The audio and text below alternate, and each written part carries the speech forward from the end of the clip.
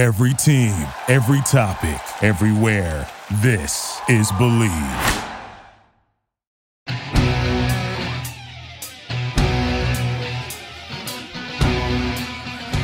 Welcome to House of Horrors. I'm your host, Jonathan B. Lerner.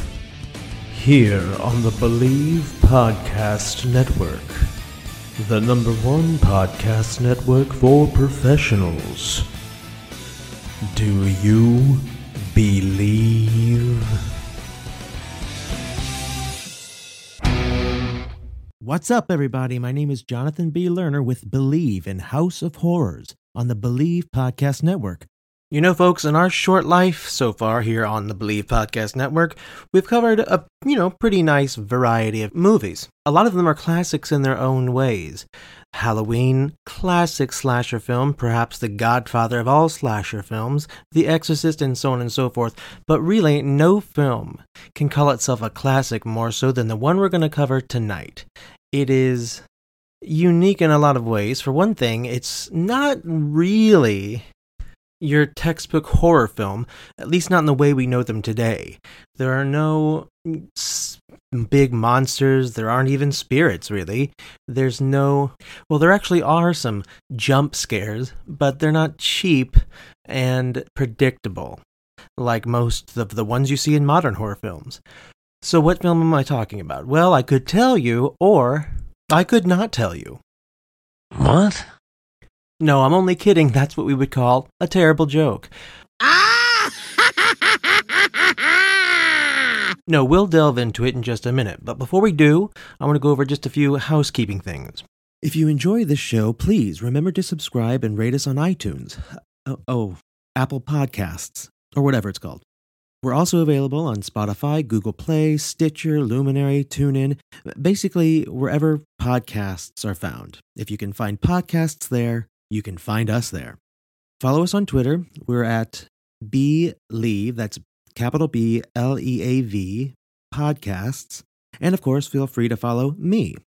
I'm at JON, B as in boy, LERNER. That's JON, no H. B as in boy, LERNER. That's my handle on Twitter, Instagram, all that fun stuff. All right. I think that's all I've got as far as housekeeping goes, so let's get into it. I truly believe that one of the most identifying factors of the film, and one of the most critical elements in what made the film so scary, was the music. And so I'm just going to let the music tell you what the film is, shall we?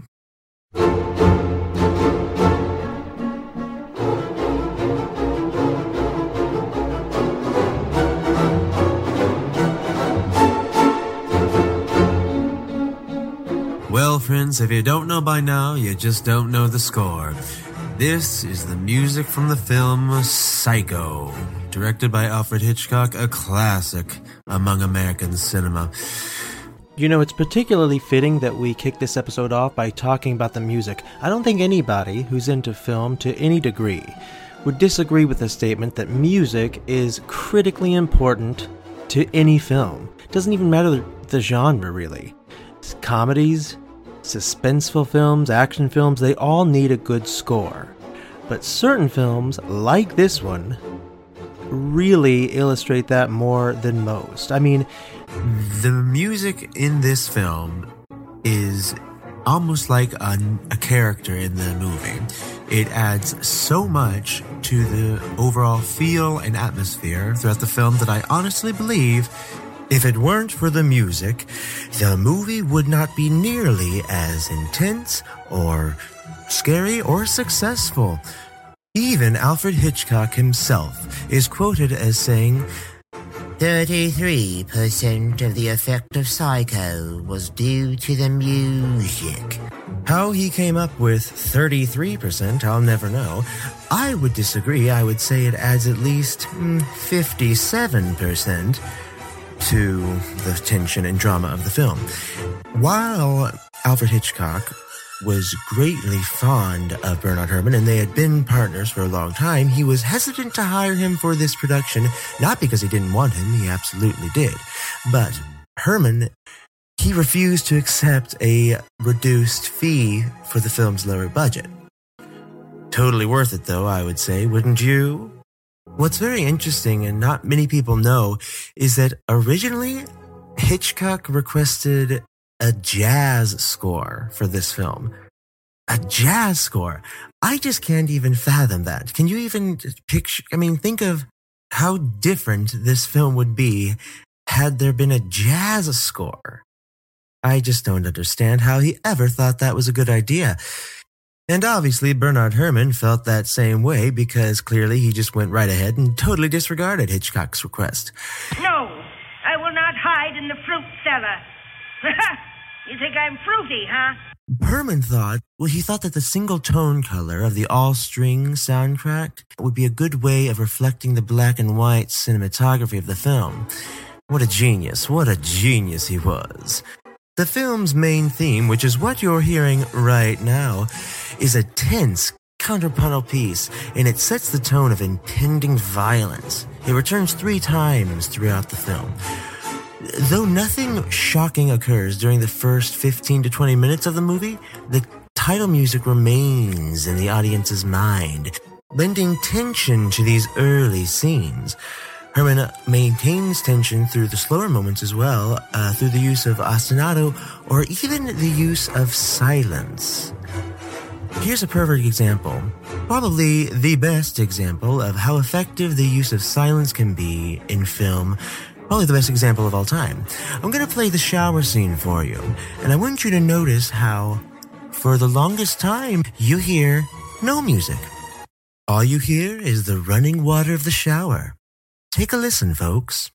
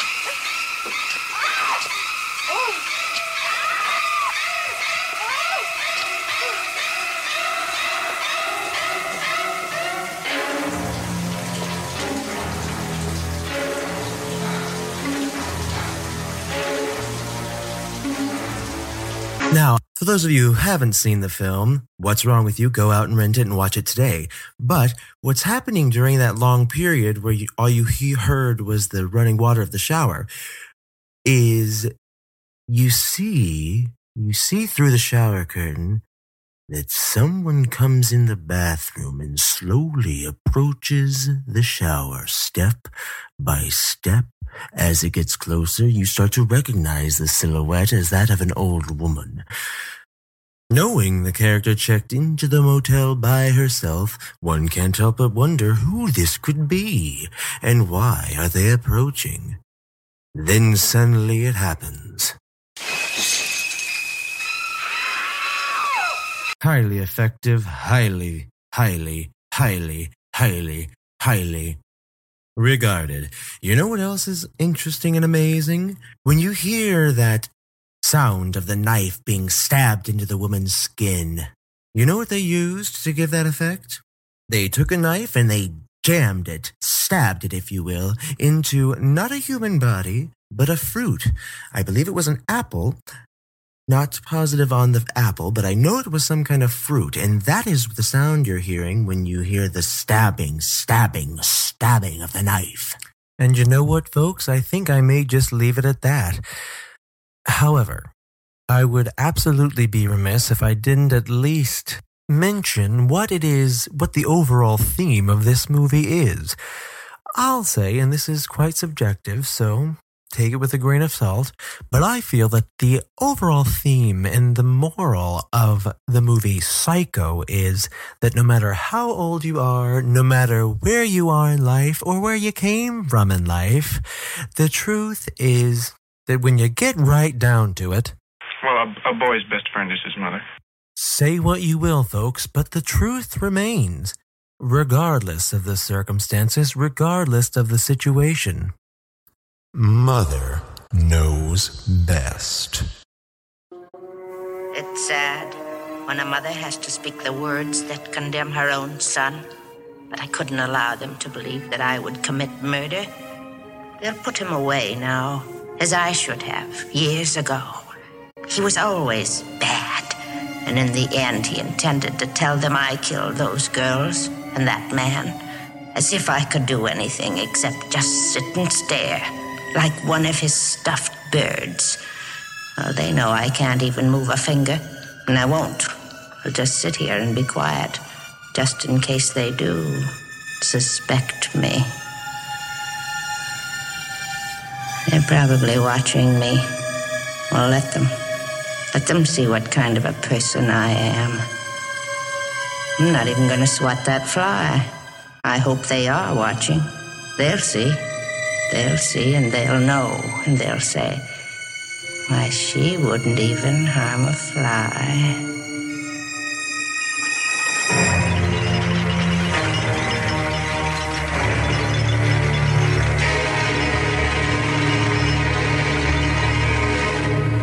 All right, a quick addendum before we really wrap up completely. One thing I think is worth talking about when it comes to this film, you know, we live in such an age of remakes and sequels and prequels and Marvel universes and I don't know, I'm just going to go ahead and add on to some story with a new story and who gives a crap. We live in an age where it just seems like there aren't many original ideas and there aren't many original films or pieces of art being made. That topic could be its own episode, quite frankly, and maybe it will be, who knows. But here's my feeling in a nutshell. I think the only reason you should ever remake a film is if it was a great idea, but horribly made. The story was great, it could have been great, but the film just flat out sucked.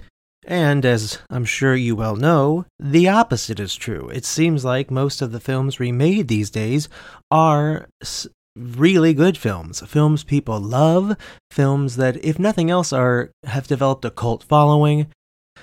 I mean, like I said, it could be an entire episode. But when it comes to this film, Psycho, something kind of unique happened.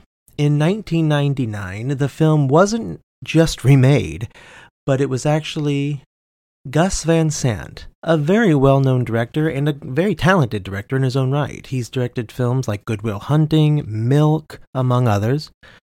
I think it was actually 1998, not 1999, but in 1998 he decided to do what is called a shot-for-shot remake.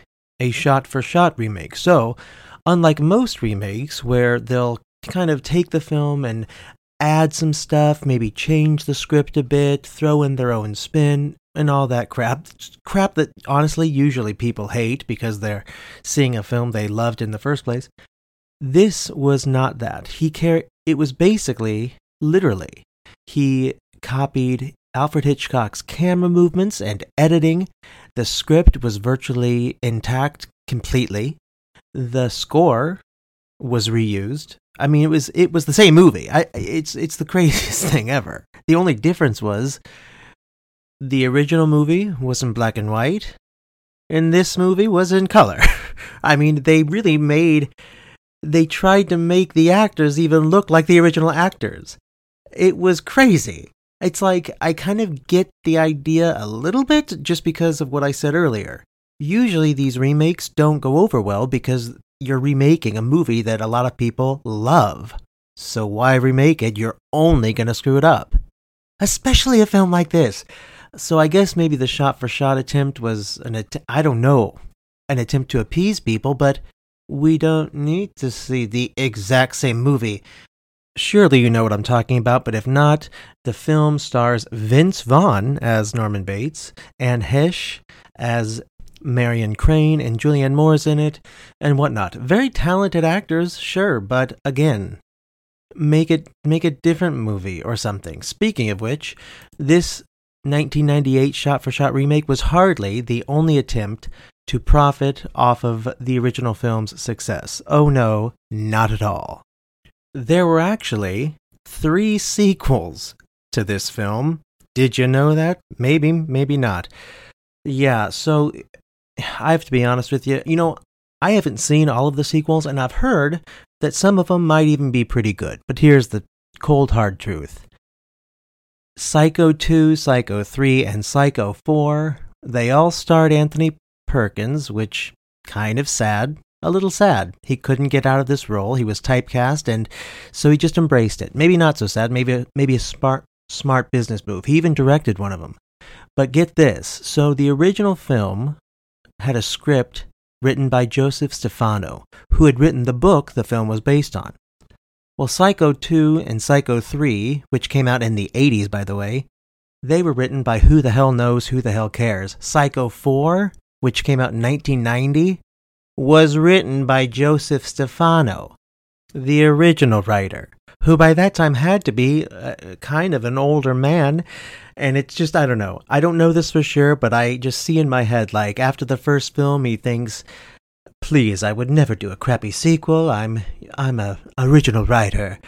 The next 2 come out, and 10, 12, 15 years later, he doesn't have much going on. And so he thinks, what the hell? Okay, all right, Psycho 4. I don't know. Check those films out if you want to. But the fact remains, folks, nothing compares to the original. One guy who absolutely did not have anything to do with the sequels or the remake, Alfred Hitchcock, because he's classy and he's a real artist. I shouldn't be talking like this. All right, folks, anyway, Psycho, a classic in American horror. If you enjoy this show, please remember to subscribe and rate us on iTunes. Apple Podcasts, or whatever it's called. We're also available on Spotify, Google Play, Stitcher, Luminary, TuneIn, basically wherever podcasts are found. If you can find podcasts there, you can find us there. Follow us on Twitter. We're at BLeav, that's capital B, Leav, podcasts. And of course, feel free to follow me. I'm at JON, B as in boy, LERNER. That's JON, no H. B as in boy, LERNER. That's my handle on Twitter, Instagram, all that fun stuff. You think I'm fruity, huh?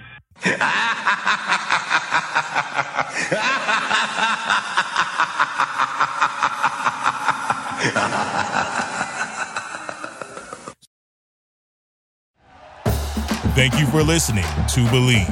You can show support to your host by subscribing to the show and giving us a 5-star rating on your preferred platform.